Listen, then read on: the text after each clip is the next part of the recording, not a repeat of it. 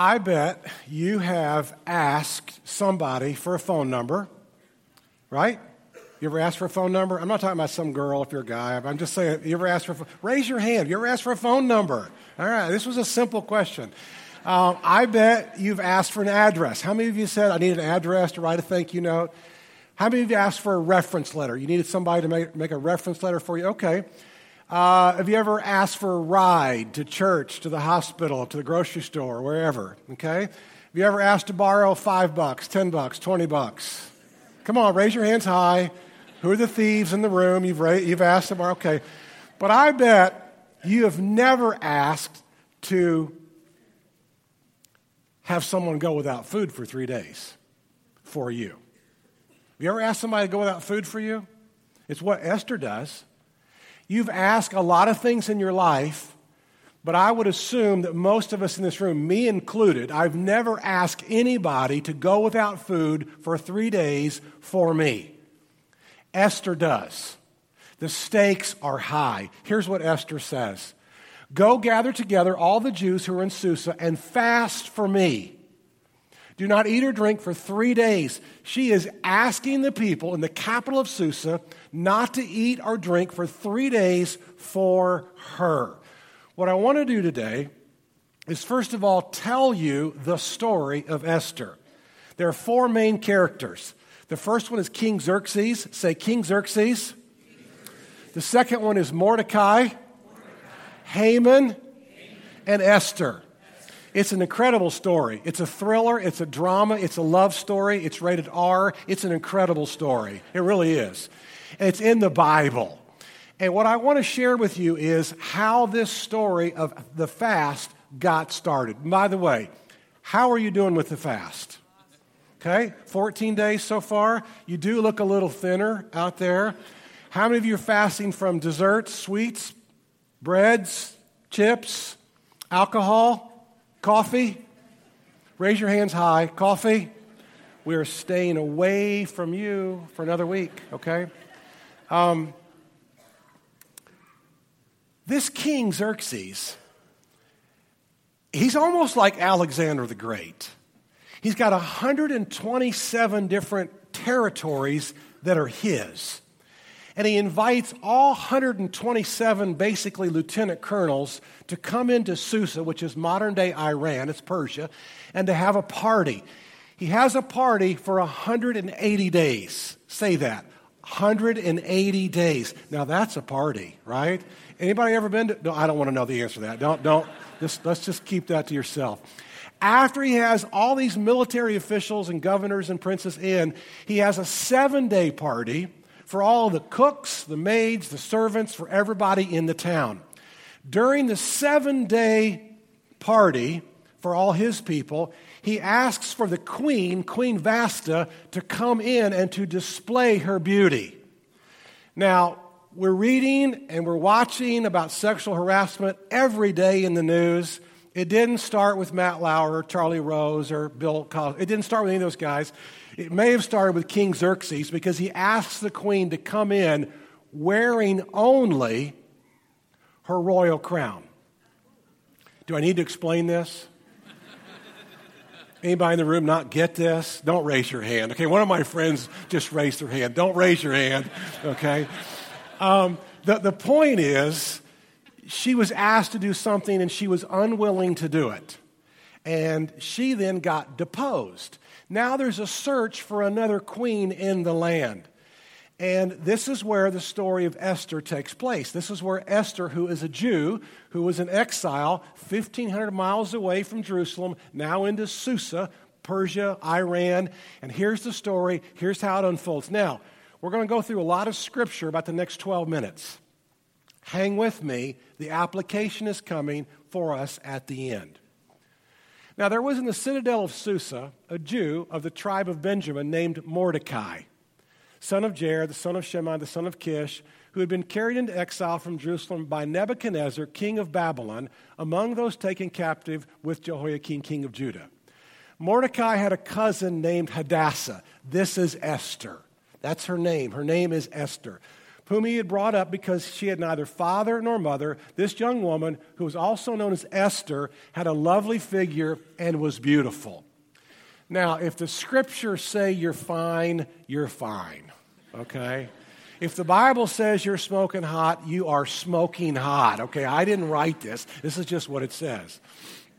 Mordecai had taken her as his own daughter when her father and mother died. So Esther is raised in the home of whom? Mordecai. Mordecai is the uncle. She is the niece. Esther had not revealed her nationality and family background because Mordecai had forbidden her to do so. Now as we join the story, Esther has now replaced Queen Vashti.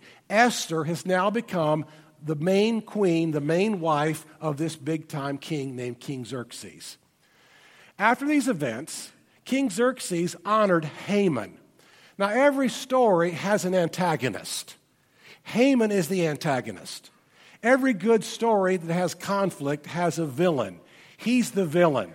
Haman is like little rocket man over there in North Korea. Haman... I'm sorry. It's stuck. I remember when he said that, it stuck, didn't it? Haman is little rocket man. Haman is Assad from Syria. I'll use somebody else, all right? Haman is the evil. He's the antagonist. He's an Agagite, elevating him, giving him a seat of honor. Now, you need to know about Haman because Haman's going to try to do something to Mordecai in just a few minutes. All the royal officials of the king's gate knelt down and paid honor to Haman. Xerxes made Haman number 2 man, and Haman likes the power. You know how some guys like the power? He loves the power, and he wants everybody else to bow down to him. But Mordecai would not kneel. Mordecai is a Jew. He only bows down to the God of Abraham, Isaac, and Jacob. He's not about to bow down to another man. And this infuriated Mordecai. Then the royal officials of the king's gate asked Mordecai, "Why do you disobey the king's command?" Day after day they spoke to him, but he refused to comply. Therefore they told Haman about it to see whether Mordecai's behavior would be tolerated, for he had told them that he was a Jew. Now, when Haman saw that Mordecai would not kneel down or pay him honor, he was enraged. Yet having learned who Mordecai's people were, he scorned the idea of killing only Mordecai. Now here's where the music changes. Haman's going to kill all the Jews if he can, not just Mordecai. And this is where the story of Esther takes place. And it's just like your life. It's not about you. And the earlier you figure out that life is not about you, you realize that you're on a divine mission and you have a destiny. And really, only the people in this life who figure out that this life is not about this life, it's about what they can do in this life for the life to come, those are the people who have life. Instead, Haman looked for a way to destroy all Mordecai's people, the Jews, throughout the whole kingdom of King Xerxes. Then Haman said to King Xerxes, now here's the plot. Here's how he's going to kind of finagle his way and try to ask for a new law and get this law so that the Jews will be killed. There's a certain people, O King Xerxes, dispersed among the people in all the provinces of your kingdom, who keep themselves separate. So what's he saying already? They're not like us. They're not like you. They're different than us. And always when you want to hurt somebody, you have a spirit of separation. You want to separate people. Their customs are different than those of all the other people, and they do not obey the king's laws. It is not in the king's best interest to tolerate them. Well, the king's going to listen. Haman's the number 2 guy. Surely he has my best interest in mind. Certainly he's not narcissistic or self-motivated. Well, he is. Let a decree be issued to destroy them. Now, what you got to understand about a decree in that day is a decree from a king's hand, or the law of the Medes and Persians, could not be revoked. Now, we all know our laws of our land, we can have something and it can be revoked, right? We might have this for a season and it might work and it might not, but our Congress can, reenact something or revoke. You couldn't do that. Once the king did it, it was done. You could not revoke the stroke of the pen or the signet ring from the king's hand. let a decree be issued to destroy them, and I will give 10,000 talents of silver to the king's administrators for the royal treasury. When Mordecai learned of all that had been done, so now here's the next section of Scripture. Mordecai hears what Haman did. Mordecai hears what King Xerxes did. King Xerxes signed into law that the next year, on a certain month, on a certain day, all the Jews would be slaughtered. Mordecai hears this. When Mordecai learned of all that he had done, he tore his clothes, put on sackcloth and ashes, and he went into the city wailing loudly and bitterly. He's so upset. He can't believe this has taken place. Now, on the 13th day of the first month, the royal treasuries were summoned, and they wrote out in the script of each province. So now, in other words, all of King Xerxes' secretaries and all the couriers and all the social media, so to speak, it's getting out to the land, and there will be a day and there will be a month next year where the Jews will be annihilated. The governors heard about this. It was written in the name of King Xerxes. It was sealed with his own ring. Now, Mordecai says to Esther, Esther, I need your help. Esther, you're the queen. Esther, you have influence with the king. I need you to go and speak to the king. And Esther's like, I don't think so. You don't go see the king unless he calls for you. If you go see the king without an invitation and he doesn't take the scepter and extend it to you, you are executed on the spot. And here's what Mordecai says to Esther, and she's quaking. Do not think that because you are in the king's house, you alone of all the Jews will escape. For if you remain silent at this time, relief and deliverance for the Jews will arise from another place. But you and your father's family will perish. And who knows but that you have come to your royal position for such a time as this. Why are you in the job you're in? Why do you go to the school that you go to? Why do you have the position in life that you do? Why do you live in that apartment or that townhouse or that house? Why do you have those kingdom connections? Why do you think God has divinely, distinctly placed you within a school, a family, an opportunity, a business, a job, a relationship? It's because such a time as this. And God has you exactly where he wants you to be. And when God has you where he wants you to be, he's going to use you always for kingdom purposes. Well, Esther realized that this was a big deal, and there was a lot at stake. And the entire Jewish nation was at stake. And so here's what she does. She asks all the people to go without food for 3 days. Now, can you imagine asking somebody to do that? I mean, I can ask you to pray for me, and I've asked a lot of you to pray for me. But I've never, ever asked anybody to go without food for 3 days for me. She asks this. Esther sent this reply to Mordecai, go gather together all the Jews who are in Susa, that's the capital, and fast for me. I got to go see the king. I need a miracle. I need a breakthrough.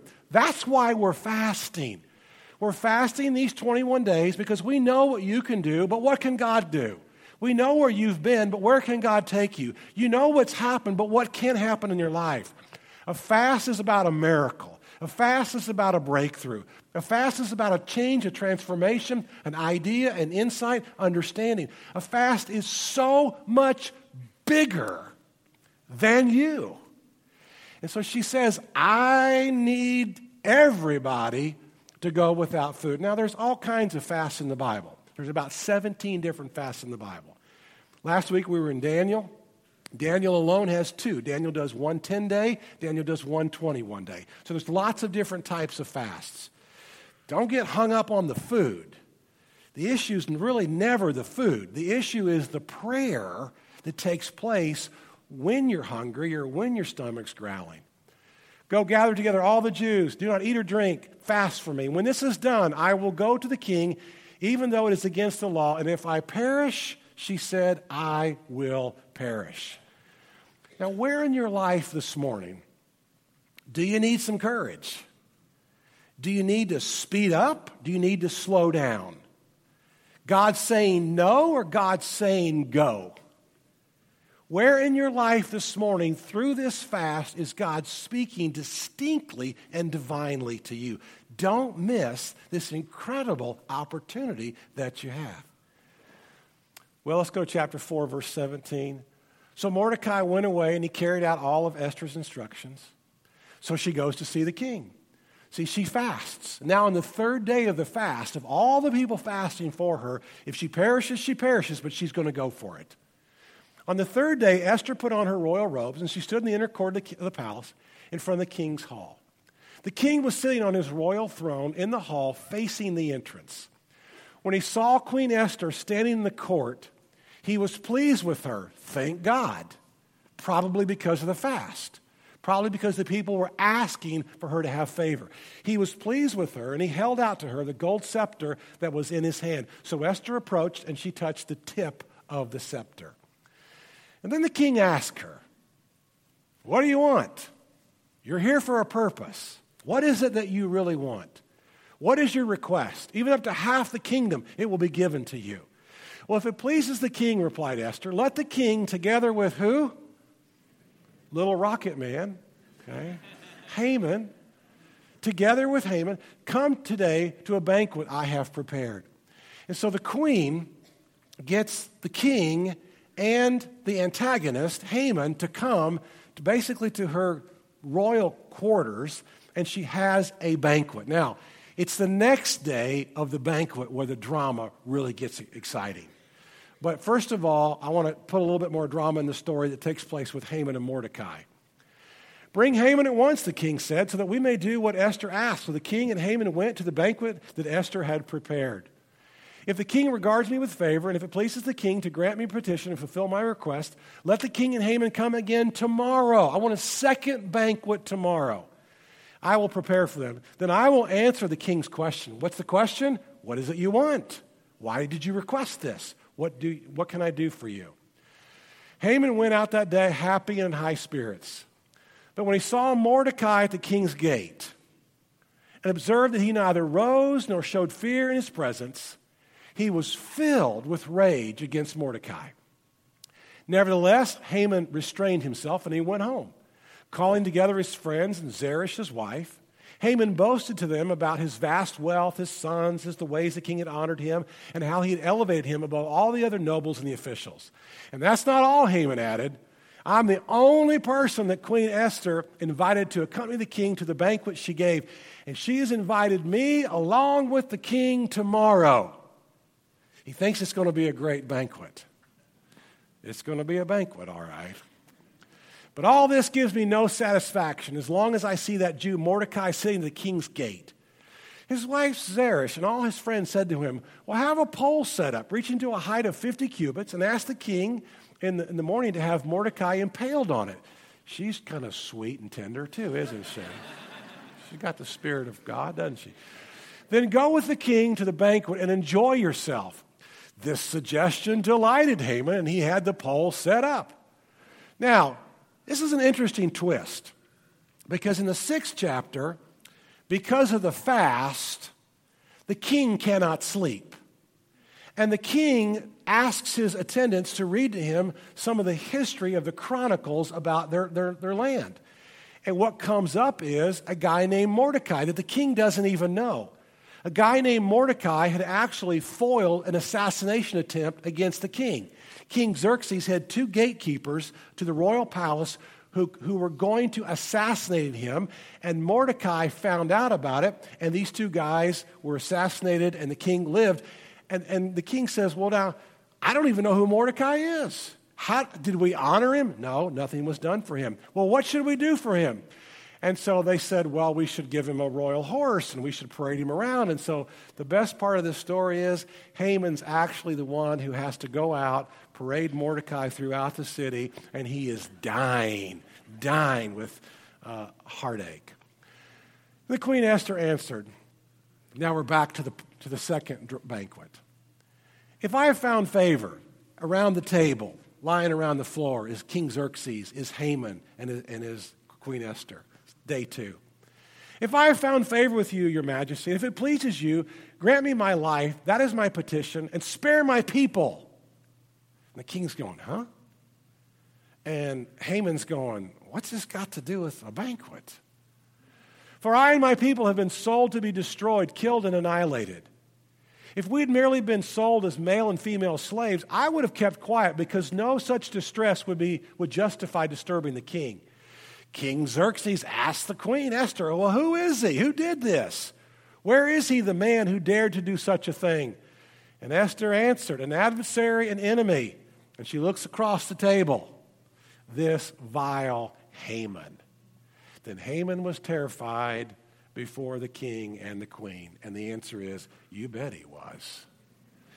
They take a sheet, they wrap up his head, they take Haman out, and they impale him on the 50-cubit, 75-foot pole that he had built to kill Mordecai. Long story short, the Jews defend themselves. Thousands and thousands and thousands of their enemies were killed. They take Haman's 10 sons, they killed them, and then they impaled them on 10 different poles. Incredible story. Who says the Bible's not interesting and doesn't have incredible drama for us? All right. Now, that's the backdrop. Now, I want to talk about you. How does this apply to your life and to mine? Well, let's talk about the fast, first of all. Because fasting is your secret weapon for trouble and for opportunities. I'm going to talk about trouble in just a minute, but it's kind of funny because another pastor and I, we've worked this out, and we do this occasionally, but I will have people that are just really angry about church and God, and they don't come here, and they don't know me, and they don't know us, but they're just angry because I'm like religious to them, and I connect them to something that's a very bad experience in their life, I guess. And so I'm out in the community, and somebody will say, well, who are you? And what church do you represent? And when someone's angry like that, I look at them straight in the eye and I say, my name is Willie Rice. I'm the senior pastor of Calvary Baptist Church. And I walk away. And I text Willie, you're going to get an email, my friend. And I hope he does the same with me. I'm Kurt Parker, senior pastor of Harvest. I hope he does the same. A fast is about, we're going to talk about trouble in just a minute. How many opportunities do you have? You don't know. How many opportunities can you see? You can't see them. How many opportunities does God have in store for you? You have no idea. And what a fast does, a fast opens your eyes to the heartbeat of God to see how God wants to work in your life. What else does it do? Well, it shows you where to fight. You see, before Esther ever went to the king, she fasted. Now, this is just me. You've heard me say this before. This is just me and Danita. I wouldn't do anything major in your life without fasting. That's just me. I wouldn't buy a car without fasting. I would never buy a house without fasting. I would never take a job without fasting. I would not do anything in my life major without a called fast. Because that's how you fight. And when you learn to fast, you learn to quiet everything down. Have you noticed that this past 14 days? You're not spending as much time watching TV. You don't have the radio on so much in the car or the truck because you are praying during those commutes, or you are praying at night about what's on your fast. And all of a sudden, you get a little quieter, and you can kind of hear the voice of God a whole lot more when you're. I wouldn't date someone. I wouldn't do anything without a fast. Because this is such a fast-paced culture and a loud, noisy culture, I need to hear the voice of God. I wouldn't do anything. So you fight, first of all, with a fast. Thirdly, it's about a birthplace. Everything you've ever done started somewhere. Every assignment in your life, I'm going to go to school, I'm going to go to work, I'm going to go to play baseball, I'm going to go play hockey, whatever you do, it all had an assignment somewhere. If you notice throughout Scripture, every assignment had a birthplace almost in a fast. It was Paul, who had just gotten knocked off of his horse on the road to Damascus. And all of a sudden, during a fast, he gets the revelation for his life, the calling for his life. It was Peter, who during a fast got the calling to go be a light to the Gentiles. It was Cornelius during a fast when the angel visits Cornelius and says, your prayers and alms have come up to us as a memorial offering. It was Jesus during a fast. After a 40-day fast, the first words of Jesus are, repent, because the kingdom of God is here. Repent, because it's on. It's here. And everything in your life started somewhere. And why wouldn't you want all of your assignments to be birthed out of or during a fast? All right, I've saved the last one. Trouble is transportation. You're going, what in the world does that mean?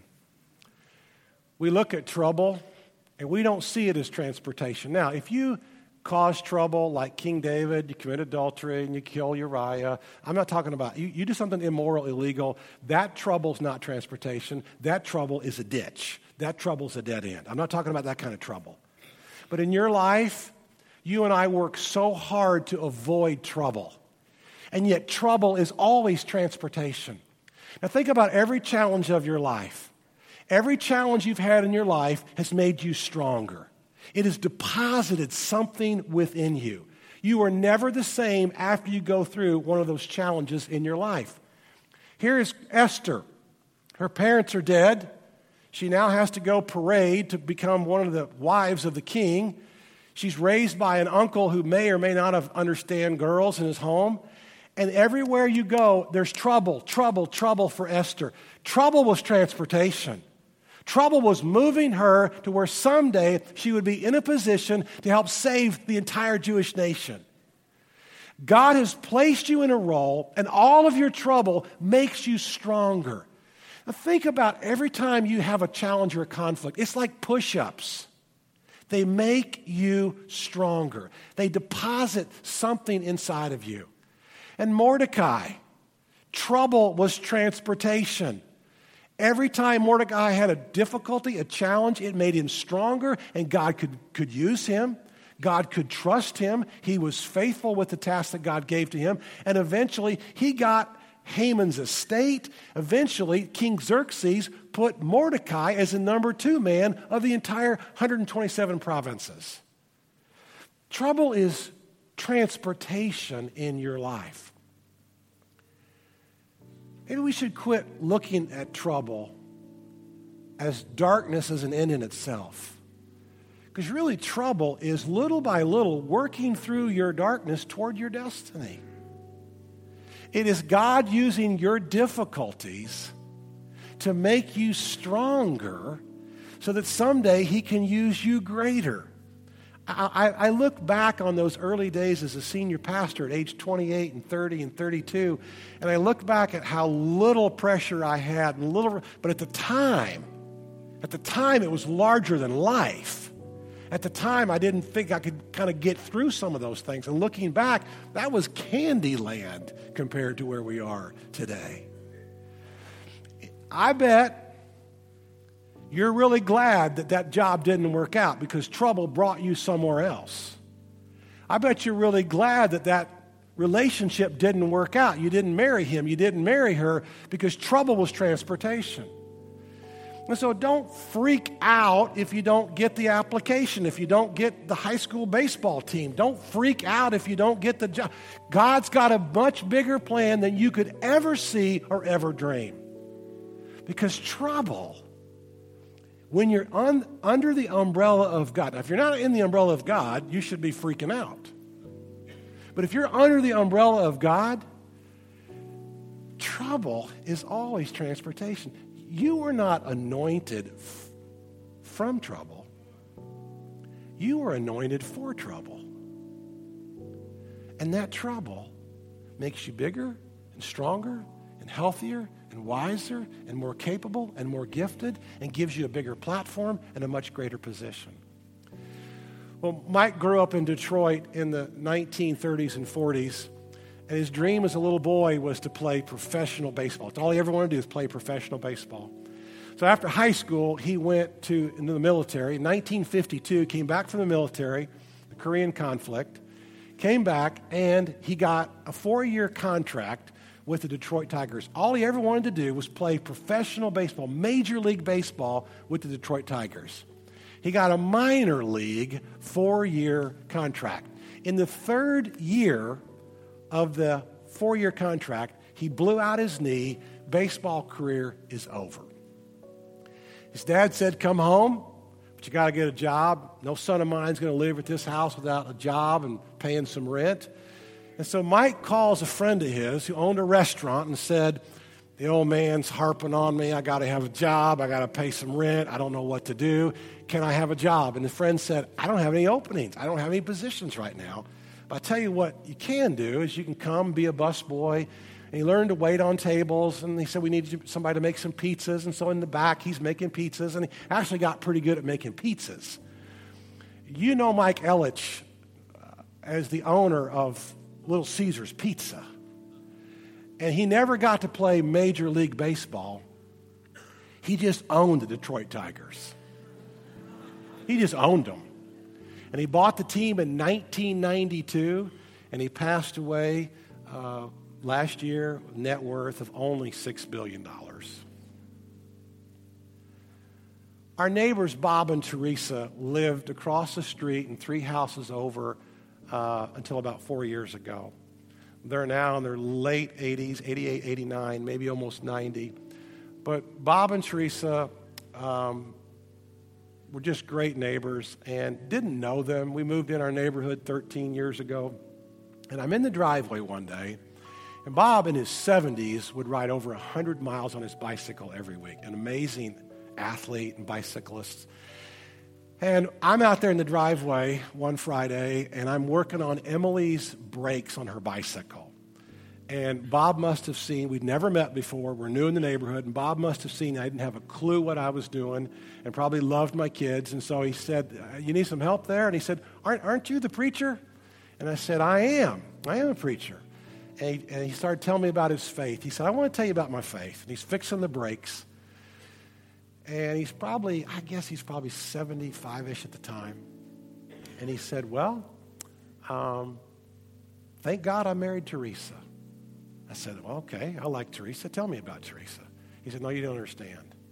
He said, I went through a terrible divorce in Massachusetts. And he said these words. I know there's a lot of theological knots to what I'm getting ready to tell you. He said, but it was the greatest thing that ever happened to me was my divorce. Because he said, Teresa introduced me to the Bible. Teresa introduced me to church. Teresa introduced me, he said, to Jesus Christ. And he said, because of my divorce, he said, I'm a Christian and I love Jesus today. Now, I'm not recommending you get a divorce today. Okay? I am saying that trouble is always, when you're under the umbrella of God, it is always transportation. And during a fast, we are asking God to do things bigger, greater, faster than we could ever dream or ever imagine. And your Heavenly Father has such plans and such dreams for you. And have you figured this out yet? It's not about you. Have you figured it out that He's put you in a position so you can love, help, forgive, teach, educate, whatever? Have you figured out that I'm in this school, I'm in this neighborhood, I'm in this industry, I'm in this job, I'm in this place because my Heavenly Father wants to use me to make a significant difference for His kingdom? So I want to ask you to stand, and I want to pray over you and pray for you. I want to ask our prayer partners to come down front. I want to pray for you during this fast that we will see where God is taking us and the incredible opportunities that we have before us. Now, we always end our services with an opportunity for you to give your life to Jesus Christ. That is no trouble, and that's the transportation. That's where you want to go. And so at the end of our services, we'd love for you to become a Christian. We'd love for you to give your lives to Christ. But let me pray for you with your trouble. O King of Kings and Lord of Lords, every one of us in this world has trials and tribulations. In fact, Jesus, you said we would have a lot of trials and tribulations in this world. And so, Father, because we're Christians and because we're under your umbrella of grace, may you lead us to be all that we can be and to serve you greater and greater and greater. And may we fast and fight and go forward with incredible action. In the name of Jesus we pray. Amen. God bless you.